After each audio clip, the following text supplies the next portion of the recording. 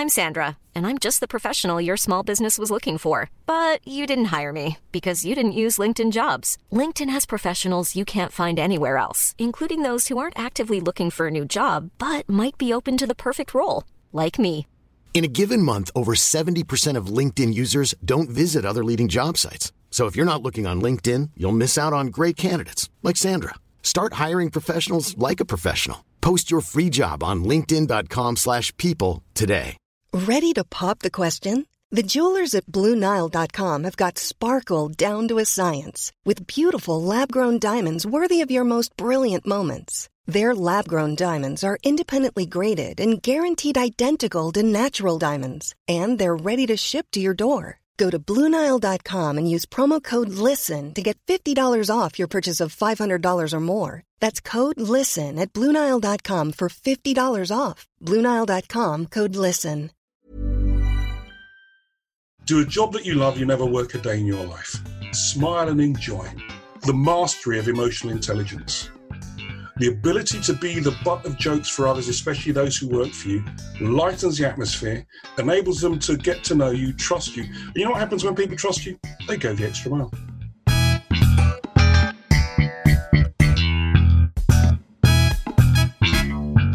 Welcome to the Humourology podcast with me, Paul Barros, and my glittering lineup of guests from the worlds of business, sport and comedy, who are going to share their wisdom and their use of humour with you. Humourology is the study of how humour can dramatically improve your business success and your life. Humourology puts the fun into business fundamentals, increases the value of your laughing stock, and puts a punchline back into your bottom line. Please remember to like, subscribe, and leave a review wherever you get your podcasts.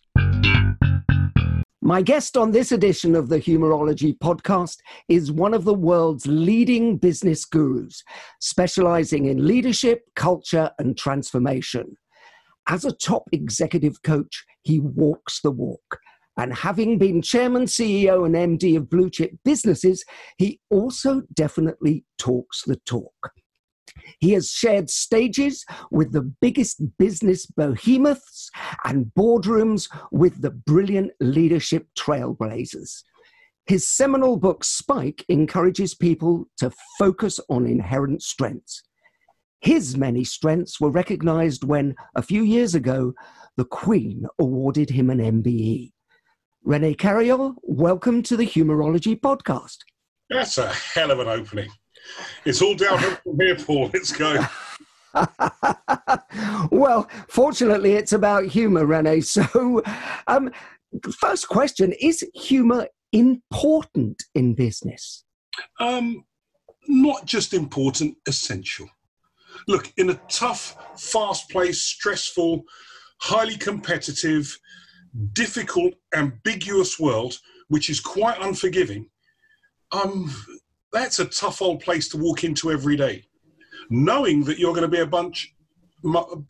amongst a bunch of people who don't take themselves too seriously, who will take time out to just laugh at themselves, laugh with each other, and just care for each other. How fabulous. And, you know, at the moment, as many of us are working from home, it's even more important. And clocking in to see how someone is and having a moment to just see, are you okay? Have a laugh, a bit of brevity, break some of the monotony of the moment. Everyone knows productivity is going through the roof, but morale may not be where it needs to be. So a little, especially if it's from your line manager. How wonderful is that? They're not coming in to say how the KPIs, how's the old profit line, but to say just to have a laugh and laugh at themselves.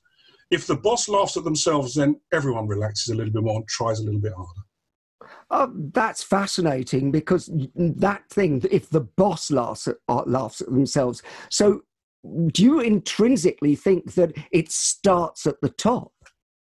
So we always say that if the leader is comfortable going to their vulnerable edge, you know, letting their teams know that they're fallible too, they make mistakes too.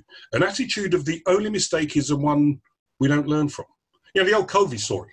The leader takes their team through the darkest jungle. It's 4 days. It's dengue fever. It's malaria. It's chopping through the undergrowth. They're running out of water. People are getting a bit tetchy. The leader climbs up the tallest tree, looks around and shouts out, "Hey guys, wrong jungle." Obviously you're thinking, hang on a minute, he's lost his marbles. No, that makes you more human. People will actually trust you even more because you've fessed up. I don't want to spoil this podcast by bringing up the name Dominic Cummings, but wouldn't it have been different if he just fessed up? If he just said, "You know what, I got it wrong, guys. I panicked. I stepped out of line. I'm really sorry." Being Brits would have forgiven him in seconds. For our international listeners, I'm probably thinking they have heard of Dominic Cummings, but Dominic Cummings is the advisor to Boris Johnson, our Prime Minister, who managed to, well, I don't know if the word is gaslight people, but managed to say to people that he went on a 60-mile round trip to test his eyesight. And frankly, that is astonishing to me that somebody would think they would do it. And I think you're 100% right. If you fess up... For your foreign listeners, that was taking the mick. We can say it's a podcast. We can say taking the piss, René. The one question when it was under review for, you drove 60 miles to test your eyes, I don't know why someone didn't just say, "You're taking the piss." It was just ridiculous. But back to my point. The leader that's prepared to say, "I got it wrong," especially in a less than serious way, they're enabling everyone else around them to try harder without fear. It means that if I do fail, I know I can talk to the boss about it because he's not perfect either. Brilliant. What makes you laugh, René? Nearly everything and anything. You know, I've learned through life, in my younger days, when you're trying to climb up that greasy pole, I was a bit too intense, a bit too serious, never relaxing. Every day you're on show, every day you're on stage, and it wears you out. It just wears you out. And the prize you're aiming for doesn't feel that glittering when you get there. When you've worked 15, 16-hour days, you haven't smiled, you're a bit too intense. So I realized that you got to break that up. Do a job that you love, you never work a day in your life. Smile and enjoy. The mastery of emotional intelligence. The ability to be the butt of jokes for others, especially those who work for you, lightens the atmosphere, enables them to get to know you, trust you. And you know what happens when people trust you? They go the extra mile. I couldn't agree more, and it's lovely to hear you actually put it in those terms, because as somebody who executive coaches people all the time, do you have to remind the people that you are working with that is as important, that humanizing factor, as you put it? So one of the jobs I have to do on a regular basis, far too often for my likings, is to have to take someone for lunch knowing that I'm the only one coming back. Right, so it's in the executive team, it hasn't worked, we've signposted it, we've signaled it, you've had the appraisals, we've had the managing performance, we've done everything. And there's nowhere else to go now. And I've got to have that very difficult conversation. And we're going to go to lunch. And believe you me, at that moment when I'm not forgetting for a moment it's someone's livelihood. I'm not forgetting for a moment that this is serious, it could be hurtful, but we can have a real conversation. I can share with them the times when I've been asked to leave, when it was my fault, bring a bit of humour into it, take the tension out of the environment. It's never a great moment. And that night, I know I'm not going to sleep because it's that serious. The day I sleep is the day I stop doing this. But I also know that in all the people I've had to be privy to, party to them going, there's only one person that's never spoken to me afterwards. And it's in hundreds. And I like to think those relationships, I retain them. It's important to me. And when they do leave that organization, I'm usually involved in helping them get their next position. And humor underlies that. That, you know, this may not be the best day of your life, but you know what? We're going to remain friends through this. And I'm going to get you into an environment where you're better appreciated. That reminds me of a quote from Dr. Richard Bandler, who said, you know, people say one day you're going to look back on this and laugh. Why wait? Oh dear. Sounds like my daughter when she's asking for an increase in her allowance. Well, aren't children the best salespeople in the world? No, especially the most expensive daughter in the Northern Hemisphere, which I... Don't worry, my sons will run her close, I think. Do you have any funny stories about something that happened to you that you can now laugh at? One of the low points in my career, you get lots of low points, but you balance them out by finding that light touch within it. And it's an interesting one for this is in the moment that the Black Lives Matter movement is moving the racial tectonic plates in a way I've never seen. Back in the day, this is maybe 8-9 years ago, I get a call, it's a great gig. I'm doing a talk for Siemens, the Europe's largest electronics, and you could say technology company at the time. German, very well organised and brilliant at what they do. But first thing in the morning, I was giving a talk in Stockholm, and then I was going to have to get to Dusseldorf to do, in the afternoon, I'm going to be giving a talk, giving a keynote, and interviewing the group chief executive. Okay. As life would have it, the flight from Stockholm is delayed. And all of a sudden, everything, and a member of my team, Jackie, she's in Dusseldorf waiting for me, setting everything up, and it was going to be tight anyway. I get a message on the phone. It says, when you land in Dusseldorf, just come outside and there'll be a motorbike rider waiting for you. Forget your luggage. He'll have a crash helmet, get on the back, and we're going to get you to the gig on time. It's a bit James Bond. I land, I come out, leave my luggage, just go straight outside. This guy, I see him waving, I put on the crash helmet, I'm holding on to him. He doesn't even stay on the Autobahn. He's going in and I just close my eyes. Before we know it, soaked in sweat, and I get there. Jump off, run to the front, and the chief executive is there standing, and he says, and Jackie's there, and they say, go to the back. If you go to the back, they'll wait for you at the back, come straight on the stage at the back, go straight on stage, we're ready for you to go. You've got 5 minutes. I sprint, get to the back. When I get there, there's a man in uniform, and he says, I said, look, I've got to get on stage. My name's René Carayol. I'm coming on to do it. And he says, no one's passing. I said, what do you mean? He said, I've been told no one comes through this door. I said, no, chief executive said, he says, no one's passing. I run back to the front, get the chief executive, and me and him run to the back. We get there, and the guy says, no one's passing. He says, do you know who I am speech? He said, I don't care who you are. No one's passing. We run back to the front. I go around the front onto the stage and do the gig. At the end of the gig, the chief executive says to me, I want you to come with me. Comes and go with him. We go to the back. The guy's there at the back, and he says, you do realise I'm the chief executive. You made him walk around the front. And he said to him, fantastic job, well done. I like a man who sticks to their orders. Right? Germany. Anyway, we finished this. I'm shocked. But it says everything about different cultures. Anyway, we shake hands, got on really well. I run upstairs, I get changed, and I'm going to be driving because we're going to the airport quickly. We've got a car there that Jackie's booked, so we're driving to the airport. And when I run downstairs, Jackie's sitting in the car. It's a big black Mercedes S500, and I jump in the back. And as I jump in the back, I look in the front, and there's the chief executive sitting in the front with his wife and no Jackie. At that moment, he says something.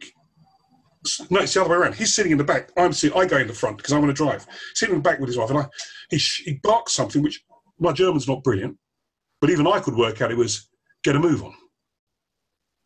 I think, hang on a minute. This isn't what was planned. Jackie comes down, opens the front door, says, oh, are we giving them a lift? He looks, I look, there's another black Mercedes right in front of us with a driver in it. So we look at each other, we stare, and if the ground could open up to bury him, it would have done. I got out, he got out, we hugged, we laughed nervously, shook hands, went our way.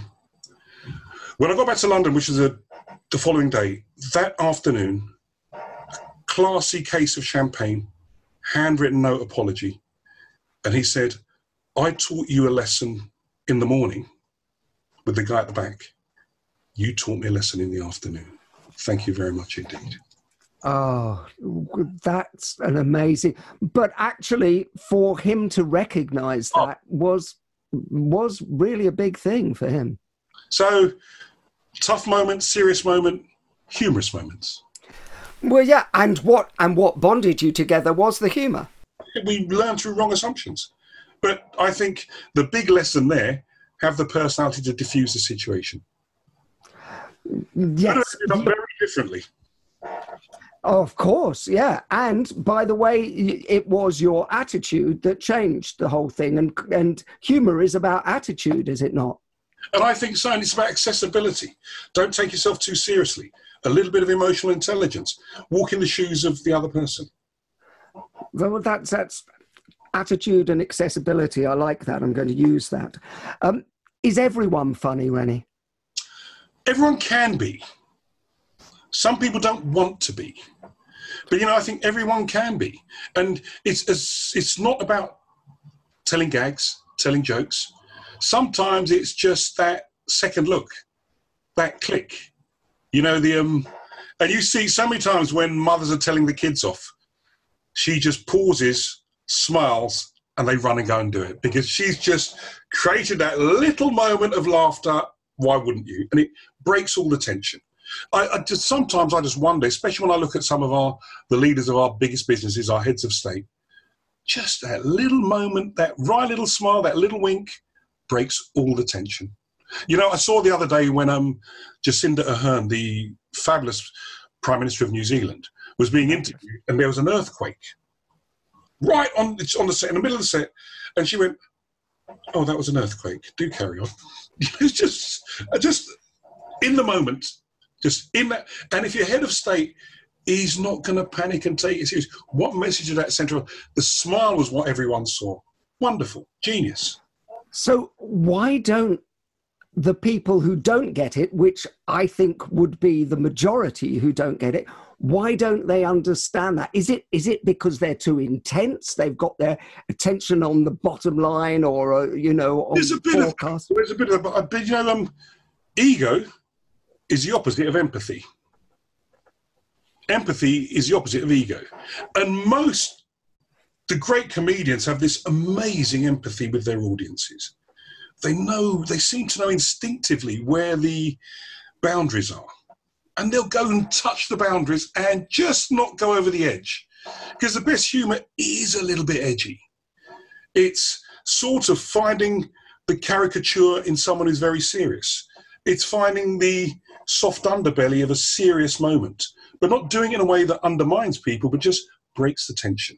And allows everyone just to breathe easily. I find, so normally I get involved with interviewing big chief executives, chairman, and my job normally is to ask the questions that no one would ever dare ask. But ask them in a way, for the audience it seems as though you're, my God, that's tough, that's straight talking. But I'm giving the boss a narrative, giving the leader a narrative, making them feel more human. And I remember doing John Varley when he was chief executive at Barclays. And I'd worked with John for 3 years. We're very close, and he never did a talk without me being there to interview him. And on this particular situation, it was a really tough moment. And Barclays going to need government bailing out or not? And I was coming out, and we'd had this very intense, let me ask you again, are Barclays going to remain independent? And he said, I don't care how many times you ask me, I'm going to tell you straight, we are going to remain independent.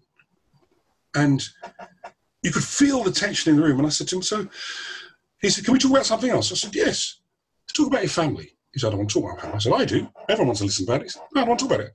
He said, look, I'm married, I've got 2 kids, I don't need to talk about it. I said, who are you married to? And he just froze, couldn't speak. Doesn't she have a name? And eventually he just burst out laughing. He said, it's Rachel. And all of us, it was just gold dust. Just gold dust. And from that moment, it just made him more human. John was, I would say, I've been privileged to one of the best leaders I've had the opportunity to work with. But he's a bit straight, a bit stiff. If you ask him a question, you'll get a forensic answer. There was no real room for anything. But after that moment, he just became more accessible. Well, isn't that the key, though? And you have to give him credit because you said that he always had you there for those 3 years, interviewing him. So on some level, he recognised it. And we did an event once at the Globe, loads of Barclays people there, and one of the guys had just a glass too many. John was held up in a board meeting. I was holding the floor, tap dancing and waiting for him to come through. And because I was in my black suit, white shirt, in uniform, waiting to interview John when he came in, he knows I'm holding the floor. Whenever he comes in, we'll get on it. And this guy comes up to me and he says, "Could I have another glass of chilled white wine, please?" I said, "Yes, of course, sir." So I go down, come off the stage, go down, go to the catering team back, get him a glass of wine and come and give it to him. And the whole room just went. So he finishes that and comes up to me and says, "Can I have another glass of that chilled wine?" I said, "Well, can you?" He said, "No, can I have it now?" And at that moment, John walks in and says, "I'll get you the glass of wine." God, blimey. If you felt that everybody laughs, guess how he felt? It was just in a moment. And everyone in the room laughed. Everyone learnt a lesson. And later on, at the end, when we finished, he came up to me and went, "I don't know what to say." I said, "You don't have to say anything. Don't worry about it. It's cool. We all make mistakes." He said, "I'm so, so sorry." I said, "Don't worry about it." Well, I mean, that's just indicative of great leadership to actually do that. But these things happen a lot. What's your... I mean, we are right in the midst, when we're recording this, of the Black Lives Matter. And they've just announced that certain comedy shows, which is relevant to what we're talking about, have been pulled. And I wanted to get your take on that and whether that has an effect on the psyche, because I have a belief that it does, but, let me know your thoughts. Paul, I'm surprised that people get het up about it. They pulled Gone with the Wind the other day, and, it happens to be one of my favourite films, but I do have to swallow hard through some of it. Some of the scenes and the set pieces on slavery, I'd prefer if they edited the film, if I'm honest with you. It just has no place today. And I think that if we're really honest about this, nothing lasts forever. We know that. We're in a world that constantly changes. Today's pristine strategy is tomorrow's obsolescence. We get head up about the statues. Come on, those statues don't need to be there forever. They celebrated a particular time, a particular hero, did something amazing at a time. They don't last forever.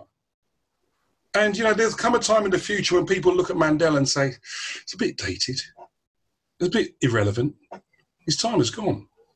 The heroes, the Greek heroes, aren't Archimedes, Plato, Aristotle.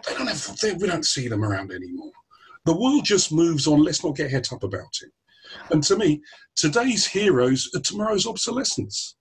That's just life. And to me, I was watching this morning on the news. They were saying that one of my favourite episodes of Basil Fawlty was highly inappropriate today. It happens.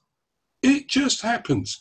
There are enough great Basil Fawltys to watch which don't have the goose stepping and the rest of it.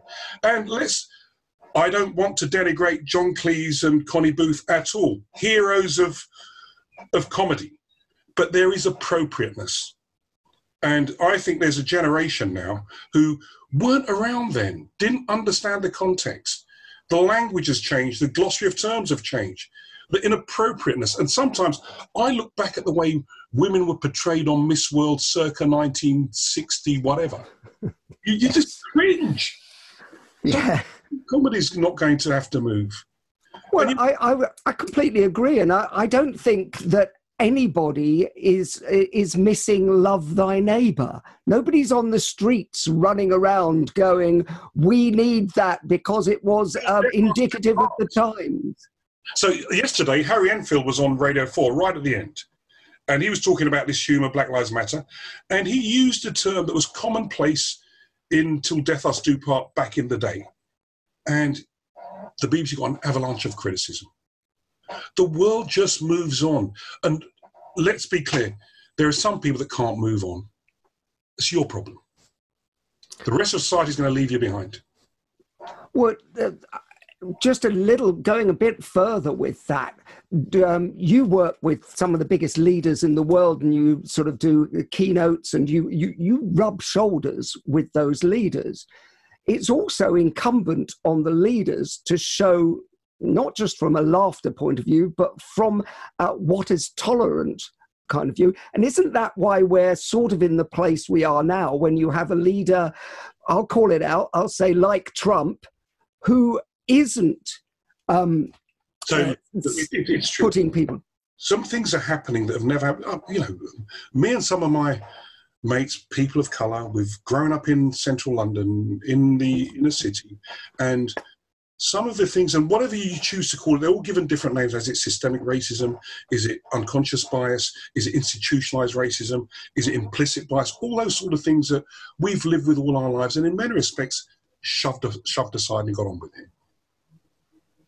You get to 60 and you think, it's not going to change in my generation. In 2 weeks, the tectonic plates of race have moved more than they've moved in the 6 years I've been on the planet. It's unbelievable. And if I think of the lives that have been lost and sacrificed, for all the noise that we're getting from those who 137,000 people marched, 135 were arrested. Why are we talking about the 135 and not the 137,000? Perspective. It's more has been done in 2 weeks, but I feel really positive about this, because I think, do you know what? There's always going to be 2 or 3 people who go over the top, but let's look at the mainstream. My other half she's of Indian origin, and her daughter, Priya, is 13. And because they're all studying online from home at the moment, the school rung my other half and said, your daughter has put her hand up and said she wants to go on the Black Lives Matter march. She says, and when I asked the rest of the class what they thought, half the class put up their hands and said they want to go as well. So I'm going to socially distance them, but I'm going to escort them. Okay, you comfortable with that? That's the reality. In my time, that would never have happened. And Shivata's saying to me, what do you think? I said, I don't think they're asking for your permission. I think they're going. And we both stood at each other, laughed, just thought, you know what? How wonderful is that? Well, and I think it is wonderful. And, you know, my son's of the same opinion. My son's 19 and he has that. There's a completely different mindset, which is so refreshing, that they're presuming everybody is the same before looking for difference. You know, they're quite shocked to see that anybody else is seeing it not through their eyes. And I love that. It's going to happen. It won't be managed. It's not going to be clean and nice. It won't have a KPI. It won't have a business plan. It is going to happen. And I think neutrality, you're opposing it. It's like lots of things are happening today. You know, you can't prevent the smartphone. Without that smartphone, that picture of George Floyd would not have been taken. You can't prevent social media. So let's take it with good humour, embrace it, and be part of the change and on the right side of history. Exactly. And I think humour actually plays into it a lot. Wonderful. Because you just mentioned the smartphone, but actually we now have the ability to send text messages and messages with funny things, you know, with pictures of, you know, Trump saying things like, I did not say those things you heard me say, you know. And what does that do? Humour pricks the bubble of hypocrisy. And now everybody can instantly send a meme that pricks that bubble. So I think humour is also a force for good in that sense. Oh, it's one diffuses any tension. I did a lot of work in South Africa. I was working with Barclays Africa, Absa Bank, and their leadership there. And one Saturday morning, I'm in a swimming pool in Houghton. And there's a bunch of guys, maybe 8 and 10 guys playing water polo. They're probably in their 50s. They're not that brilliant, but they're thoroughly enjoying themselves. And I look behind me. There's a small black guy sitting behind me. Nelson Mandela. And I just think, whoa. Anyway, when they finish, they're all cheering, laughing. So they've obviously come in there every week and they play, and someone's keeping the score, and they're having a joke. And he wanders up and says, excuse me, gentlemen, So what game is this? And they say water polo. And they're all standing to attention, being very polite in their Speedos. And he says, why are there no black players? He said, well, we're just a bunch of friends from university. We've been doing this for the last 25 years or so. We just turn up on a Saturday and we play. And he says, but why are there no black players? He said, it's not a sport that's never really gripped the black people. They don't really get into the swimming. They don't really get into the water polo. He says, if I come next week, will you teach me how to play? And walks off. Wonderful. Oh. We all laugh a little nervously, but what a lovely little lesson, and to use a little bit of humour just to lodge a little message in someone's mind. Confrontation is a waste of time. Find a different way of doing it. Hey, it's Danny Pellegrino from Everything Iconic. Ready to upgrade your style game without blowing your budget? Check out Quince. They've got all the good stuff, shirts and polos, activewear, and fine leather goods, all at 50 to 80% less than other high-end brands. And the best part? They're all about safe, ethical, and responsible manufacturing. Get that luxury vibe without the luxury price tag. Hit up quince.com/upgrade for free shipping and 365-day returns on your next order. That's quince.com/upgrade. I'm Sandra, and I'm just the professional your small business was looking for. But you didn't hire me because you didn't use LinkedIn Jobs. LinkedIn has professionals you can't find anywhere else, including those who aren't actively looking for a new job, but might be open to the perfect role, like me. In a given month, over 70% of LinkedIn users don't visit other leading job sites. So if you're not looking on LinkedIn, you'll miss out on great candidates like Sandra. Start hiring professionals like a professional. Post your free job on linkedin.com/people today. Hey, it's Ryan Reynolds, and I'm here with Keith, co-star of my upcoming film, If, only in theaters May 17th. Do you want to tell people the big news?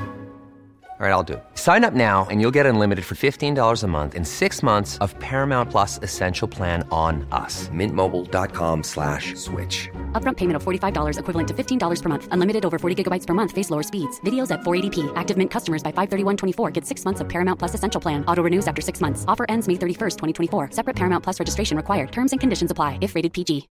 Since 2013, Bombas has donated over 100 million socks, underwear, and T-shirts to those facing homelessness.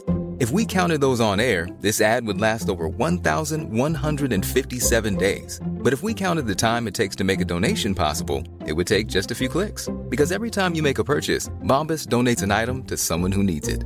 Go to bombas.com/ACAST and use code ACAST for 20% off your first purchase. That's bombas.com/ACAST, code ACAST. Well, what would the world be like without humour? Oh, barren. Too serious. Do you know, so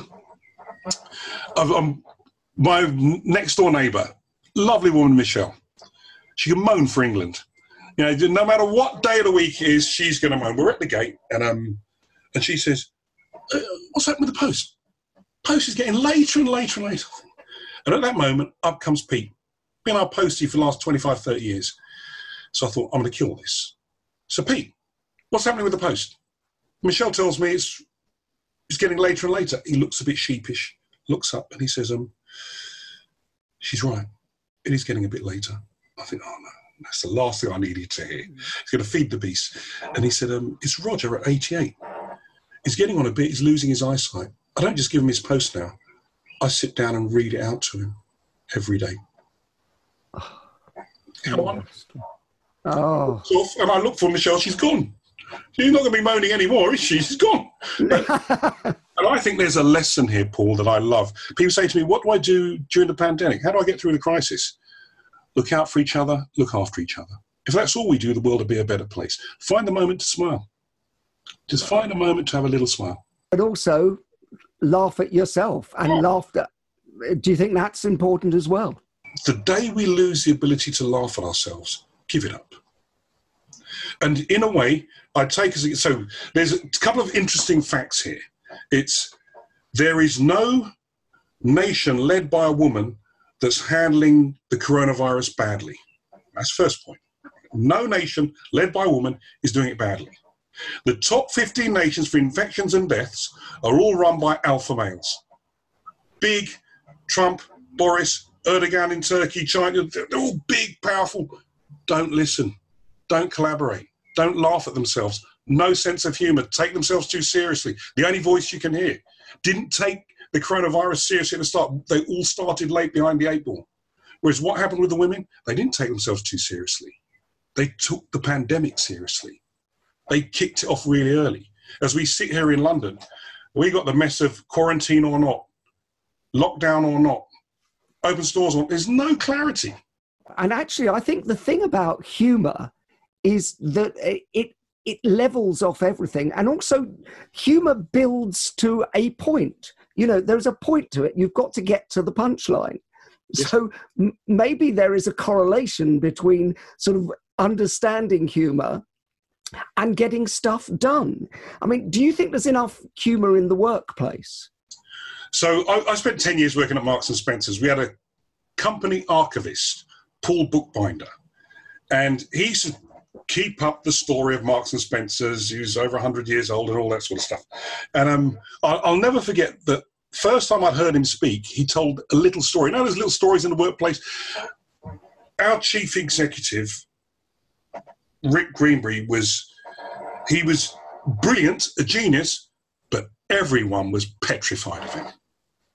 And Paul tells a story that, well, he's got into the lift, he's coming to work a bit late, and he's trying to get to his desk as soon as he can. He's 20 minutes late, and just as the lift door closes, Rick Greenbury presses the lift door. And as the door's open, he comes in, he says, "Late again, Bookbinder?" And he says, "Yes, so am I, sir. Yes, so am I." And he's just in the workplace, and all of a sudden, Rick was made to be human. Brilliant. If I asked you to write a business case for humour, what would you include in it? Very straightforward. Happy people equals happy customers. Done. And is that, because as a psychologist, what I think, I always like the saying that if you want anybody, to go into any state, you have to go into that state first. And isn't that true of every level of business? If you're pushing your people too hard, if their fear of failure is high, and they're not prepared to step outside of the envelope because they fear retribution or being scolded, make them happy. You can tell when you walk into any restaurant whether the people that are coming to serve you are happy. And if they're happy, what does it do for the mood music for the evening? As opposed to if they're so scared, they're asking every 3 minutes, everything okay, as opposed to having a conversation with you, having a smile. So we say very simply, happy people, happy customers, happy profits. So that would be your return on investment, really. It's a huge ROI, isn't it? Have you actually seen this? The ROI, I think, is return on involvement. Oh, tell me a little bit more about that then. No, I think that the days when the leader solved every problem, initiated every strategy, made every decision, they're long gone. They're long gone. The world's too fast moving, too ambiguous, too complex. Nowadays, every voice needs to be heard. And those close to the customer have most of the ideas. So collaboration is the new leadership. ROI is return on involvement. Get everyone involved. Have you ever taken a joke too far or, crossed the line, as it were? Just about every day. The beauty of what I do every day with my other half, the only reason I get away with it is that she's even worse than I am. So I'll always overstep that little bit, and she's fast at coming. She can hold her own, and we do. But, it's what keeps us together. There's never a day that where she's not ribbing me, I'm not ribbing her. And because we're close and know each other really well, we finish off each other's sentences, no holds barred. So when I'm taking myself a little bit too seriously, it's 3:00 in the morning, I'm still trying to find the closer to that piece I'm doing. I can predict what's coming out the bedroom. It's abuse. It's not, total abuse. No holds barred, and I can't help myself. I laugh, and I'm back in there. When you're working with sort of leaders in business, do you take some of that? Because I do. I must say, I find that a teasing attitude, as I call it, actually has much more efficacy when you're trying to persuade somebody to change. Love it. And I think I'd go even a stage further, that nowadays, I think we were obsessed with the best person for the job. Today, we look for the best person in the team. And every leader is as unique as their fingerprints, so their team needs to be unique to compensate for the things they're not so good at. It's no longer feasible for one person to be that broad, but the team can be that broad. And what I always look for in a team, who's the diffusing agent? Who's the person that when it all gets a bit tough, they're going to break the ice with a little bit of humour? Who's the person that's going to volunteer, but knowing full well they're the last person on earth you would give this task to? But because they've taken the responsibility of volunteering, it slightly embarrasses everyone else. There's a break in the atmosphere. People laugh. You can't possibly do it. No, leave it with me. I'll take off you. And you need that person. The person who's prepared to push themselves forward, not afraid to, it's the court jester from back in the day, to say the things that the king wanted said, but say it in a jocular way that breaks all the tension. But they're making a serious point.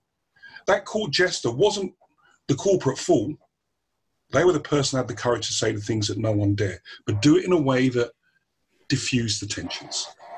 I just love the term diffusing agent. And, with, sort of Fortune 500 companies, do you think they should be actually putting ads in the paper, wanted diffusing agent, must wear bells on his hat, But I'm serious, actually. I know you are. We have them.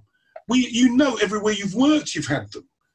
And it's male or female, Jew or Gentile, old or young. It's that person that, and sometimes they've got the most deadpan face you've ever seen in the world.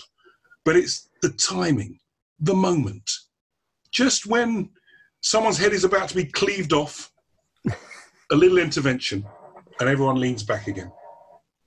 I think that's fascinating that somebody who has worked at high-end organizations all around the world as you actually recognizes that this is a key component of something that actually can affect the bottom line.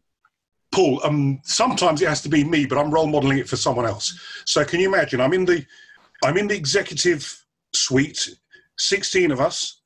The business is the largest flotation in Europe in 2017. They've had 2 profit warnings for the 2 previous quarters. If the third one, the chief executive I'm looking after, is gone. We're in there looking at the numbers. They do not look good. Can you imagine the atmosphere? When the chairman has already called me in and said that 3 strikes and he's out. And we're in there, and I can see the numbers. There's a few negative surprises. And I say, stop. Can we just stop for a moment?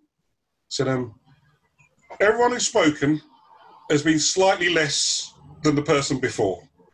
Can you guys swap chairs a bit so that we get a bit of good news before we get to the end of the bad news?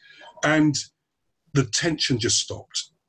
Everyone just stopped. And 2 of the guys said, can we take a 10-minute break? I'd like to go and revisit my numbers. When they came back, they had the right answers. Don't know how they juggled it. We got the right answers.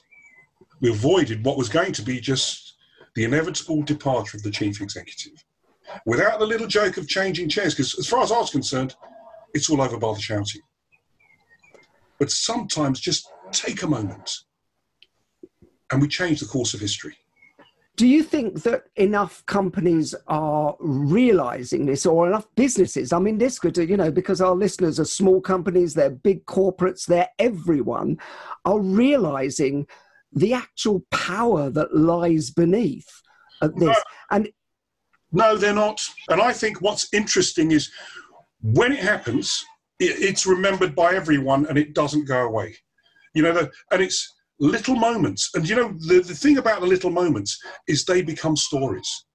Those stories get fed into the corporate grapevine. Those stories, they're usually catching people doing things right. They change the culture better than any engagement survey, than any bunch of consultants. Just a story where my people did things brilliantly and I'm going to praise them and push it down into the grapevine. So I looked after Ralph Hanners, chief executive of ING Bank. I was there at the beginning with him. He's been there 7 years. It's just been announced Ralph is going to be chief executive of UBS Bank now. And I'm going to do the final interview for him, which I did the first one. But sort of a year in, and it was an austerity period, the Dutch government had just bailed out ING Bank to the tune of 9 billion euros. And for the first Christmas, Ralph says, we've got to send the right messages. No big parties, no big expenditure. But if you want to have a party, have them in your offices. You can wear frocks and black tie, but in your offices, okay? So I get invited to Ralph's party. And it's black tie, it's frocks, and everyone's coming with their partners, and it's a really nice, I'll do low-key Amsterdam, cheap and cheerful, but on message. And his group HR director, Hein, comes in. Hein's a good friend of mine. He's the guy that introduced me to the organisation in the first place. And Hein comes in, and everyone who's coming in, as you come in, Ralph and his wife are standing at the door, and they shake the hands of the male partner, and Ralph would instinctively kiss the female partner on both cheeks in a very European way, and they'd go in. Hein comes in, and Hein had been out for many years. It was clear to all of us that, Hein was gay, Hein was very proud of it, and, but he'd always talked to me about his partner, but I'd never met him. Hein turns up with his partner, and he's the most disgracefully handsome Cuban modern dancer you have ever seen. And he's too handsome for words, and sculpted, and they look special together. As they come in, Ralph and his wife, they just instinctively shake hands with Hein, and instinctively Ralph kisses his partner on both cheeks the way he'd done everyone else. And they came in. And none of us said anything, but symbolically, Paul, it was just beautiful. You couldn't have scripted it. And it set an atmosphere. Anyway, about 3 minutes later, I get a text on my phone from the head of communications for ING, who's a good mate of mine. He says, "Is it true Hein came in with his pot?" Within 3 minutes. Guess what that does for diversity and inclusion at ING? Yes. Sometimes it's just that little story. And for those of us in the room, we were beaming for the rest of the... No one said anything about it, but it just... What a wonderful atmosphere to celebrate Christmas in. Oh, 100%. Actually, going to the opposite end of this, have you ever gotten into trouble through using humour? Constantly. I think on occasion, and I'll tell you where I get in trouble most of the time, when I'm seeing the boss, usually the chief executive or the chairman, going a little too far in a public situation. We know the rules. We praise in public, we tell off in private. But every now and again, none of us are perfect. And my job usually is to stand between them. And I'm never sure, is it defending the more junior person or is it defending the more senior person? I don't know which one it is. I just know that it's wrong. And the first 15 seconds, and what I always try and do is use a bit of humour. You couldn't repeat that, could you? Or could you say that any louder? And, and at that moment, you see the eye. The first 5 seconds, or no, it's 2 seconds, are pretty ropey. But everyone's usually smart enough to know it's just saved me from going completely OTT in public. You've got to swallow hard. I still get the dry throat. You still get the sweaty palms. But, you've got to say, wow, could you say that any louder than you did? And everyone ducks for cover. What I'm really saying is get a hold of yourself as quickly as you possibly can. But is that easier being somebody who is not in the moment? Because I think I have the same thing. Not being on the payroll really helps. Not being on the payroll is what really helps. It's very hard for a direct report to say that if you're part of the body politic, you're part of the corporate. But it's still hard when you're not on the payroll. Even though I know I can't be fired, but I can still be escorted off the premises, and I've had that. Well, but by the way, I would say that you're doing your job really well if you're escorted off the premises, because you are following your instincts. And what I suspect is that the court jesters weren't PAYE back in the day. They were in and out, if you see what I mean, rather than direct. I was in Aviva, you know, the gherkin. Yeah. It was a serious negotiation taking place on the 23rd of December, particularly. I mean, you remember it because it was the day before Christmas Eve. And I get the call that a severance negotiation had broken down. Could I come in and represent one of the executives? As I was just cracking open a bottle of champagne, put it down, jump in the car, get down there, and I'm in my civvies because it's 23rd, lunchtime, and we're off. So I get down, I sit there, and I'm told I'm going to be negotiating with the chairman of Aviva. Not met him before. And I'm sitting there, I register at the desk, and they say to me, there's a special lift over there in the corner that's just for the chairman. His PA will come down and pick you up and take you up there. There's about 38,000 other lifts, but this is, and I thought, telling me a little bit about the culture, right? So I sit down there. And after about 20 minutes, she was obviously the chairman's PA. She carried herself with a dignity and an integrity. You just knew, the two-piece black suit, the pearls, everything. She just looked it, the part, professional, proper. And she floated across the floor. She comes over and she goes to the desk and they point her in my direction. And there's me and there's a guy sitting next to me who's a courier in Lycra with a cycling cap and that bleeping walkie-talkie thing. And he's got a satchel over his arm. And she came over and she stood in front of us and shock horror. Which one's René Carayol? And I couldn't believe this. And she could see the dilemma. She's looking left and right, and I'm thinking, do I make it easy? No, why don't I just lean back and enjoy this? And after what seemed like a lifetime, but could be no more than about 6 seconds, she chose the courier. She had Mr. Carayol, and he went, pardon? She had Mr. Carayol, and I said, I think you'll find that's me. She just froze. But I'm going to take advantage of this now, because I'm going to go and do a hell of a negotiation. So as we walk into the lift and she's wanting to die, I say to her, so what's the chairman like then? How do I get onto his good side? What do I need to do to ensure that we have she said, he's got a great sense of humour. Crack a joke early on and you'll have him. When I got in, I cracked a joke early on, I had him. Oh, brilliant. Never get angry. No. Well, in business, is it survival of the fittest or survival of the funniest? Fabulously insightful question. If you want to survive, and the law of the jungle, and it's just the fittest. But if you want to thrive, if you want to do more than survive, you want to thrive, then don't take yourself too seriously. Take a moment to share a laugh with a few people. That's where you go beyond surviving to thriving. And I think it's a combination. You've got to be good at your job. You've got to be able to deliver. You've got to do all those sort of things. But I think I put humour on the same length as EQ, emotional intelligence. And, it's those who walk into the room and instinctively, I've got to take this down a notch or two. This is all getting a bit too tense. And especially when and especially now, I'm seeing now that we've got what I call strange bedfellows. Rivals are having to work together, working on a vaccine together. So, is it Novartis working with AstraZeneca? How do you walk into that room and get rid of the tensions and make people loosen up a bit to work together? And I'll say collaboration is a new leadership. Humour works.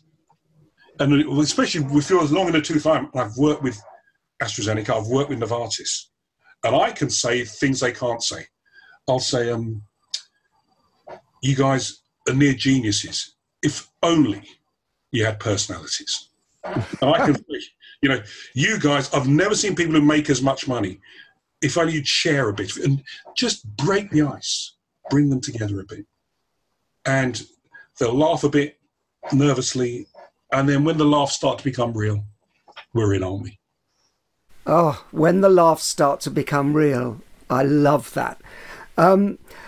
We're going to do some quick fire questions, sisters, where before we close up, we'll just have some fun with this. 1, 2 word, 3 word answers, whatever you like, actually. There are no rules in the quick fire questions. So, who's the funniest person you've met? John Cleese, probably. Which is why earlier on it just made me laugh. He is just brilliant. Even in real life, he just can't help himself. Just funny. Would you rather be considered clever or funny? Funny. Oh, Nobody wants to be the cleverest man in the room. No. What book makes you laugh? There's a book called A Confederacy of Dunces, John Kennedy Toole. It's the funniest. I can't even get past the first page. I read it at the end of every year. I read it again. It's A Confederacy of Dunces. You must read it. What film makes you laugh? Blazing Saddles. Every time. Wet myself every time. And when I know the gag's coming, and I still laugh out loud. And I'm a big Monty Python fan as well. Genius. What word makes you laugh? Pardon. Pardon? Pardon. It's so euphemistic. We can use it to tell you off. We can do it to... The rejoinder pardon means a million different things in a million different moments. And on the way you say it, I can use pardon for 1,000 different outcomes. What's not funny? Sorry about this. Racism. All the isms, in fact. Sexism, racism. All the isms aren't funny. We're at a moment where we're starting to push back the tide of the isms. So to me, none of the isms are funny, and we shouldn't take them as funny. Let's just get rid of them. Desert island gags. If you could only take one joke with you to a desert island, what would that joke be, René? Do you know, when I was a kid, when I got to university, the present my dad sent me was an LP of Monty Python live at Drury Lane. I still got it. It still scratches. And the joke that makes my eyes water is the Four Yorkshiremen. Oh, you know the classic Four Yorkshiremen? Of course I do. Yeah, you were lucky. Luxury. It's just the joke. And I've heard it told in so many different accents, so many different ways, in so many countries, and it gets me every time. Four Yorkshiremen. Love that. Absolutely love that. By the way, I was there when the Four Yorkshiremen, and to tie up two things you said John Cleese and the Four Yorkshiremen sketch. I was there at Drury Lane. I think I was about 10 or 11 years old, having been taken by my guitar teacher, Henry Marsh. And I was sat in the first row in the stalls, was the first few rows in the stalls, and then there's a gap. And at one point, John Cleese came down the aisle dressed as an usher, holding, the thing they used to hold for ice cream. Oh, yes. And he had a pelican on there. Oh, no, he had a puffin, or did he? And he goes, puffin, or pelican, who wants your pelican? Get your pelican here. And I stroked it, and he looked at me and went, do you want a puffin on a stick? And it was like I'd been touched by comedy gods, just being there like that. Because of him that you've had this as part of your essential being since. And this podcast and the work you're doing, bringing humour back, I would say back into the workplace as part of the workplace, part of what we do, essential. And, in these 4 times, I'm doing a load of work at the moment, and I say that there's 3 things that people are looking for. A bit of clarity, a bit of certainty, a bit of hope. And what you're doing with humour brings hope back to everyone. And as I keep saying to people, if all you've brought to the problem is hope, you've done your job already. Well done to you, sir. Oh, well, René, it's been an absolute pleasure. And I love that you left it on clarity, certainty, and hope. I hope that we get a chance to do this again, because your clarity and your certainty around business and humour has been a joy to witness. Thank you so much again. My privilege, my friend. The Humourology podcast was hosted by Paul Barros and produced by Simon Banks. Music by Steve Hayworth, creative direction by Les Hughes, and additional research by Helen Sykes. Please remember to subscribe, like, and leave a review wherever you get your podcasts. This has been a Big Sky production. Mom deserves the best, and there's no better place to shop for Mother's Day than Whole Foods Market. They're your destination for unbeatable savings, from premium gifts to show-stopping flowers and irresistible desserts. Start by saving 33% with Prime on all body care and candles. Then get a 15-stem bunch of tulips for just $9.99 each with Prime. Round out Mom's menu with festive rosé, irresistible berry chantilly cake, and more special treats. Come celebrate Mother's Day at Whole Foods Market. Planning for your next trip? Elevate your travel style with Quince. Quince has all the jet-setting essentials you'll want for your next getaway, like European linen, premium luggage options, buttery soft Italian leather bags, and so much more. And it's all priced at 50 to 80% less than similar brands. Plus, Quince only works with factories that use safe and ethical manufacturing practices. Pack your bags with high-quality essentials you'll be wearing for vacations to come with Quince. Go to quince.com/trip for free shipping and 365-day returns. Mom deserves the best, and there's no better place to shop for Mother's Day than Whole Foods Market. They're your destination for unbeatable savings, from premium gifts to show-stopping flowers and irresistible desserts. Start by saving 33% with Prime on all body care and candles. Then get a 15-stem bunch of tulips for just $9.99 each with Prime. Round out Mom's menu with festive rosé, irresistible berry chantilly cake, and more special treats. Come celebrate Mother's Day at Whole Foods Market.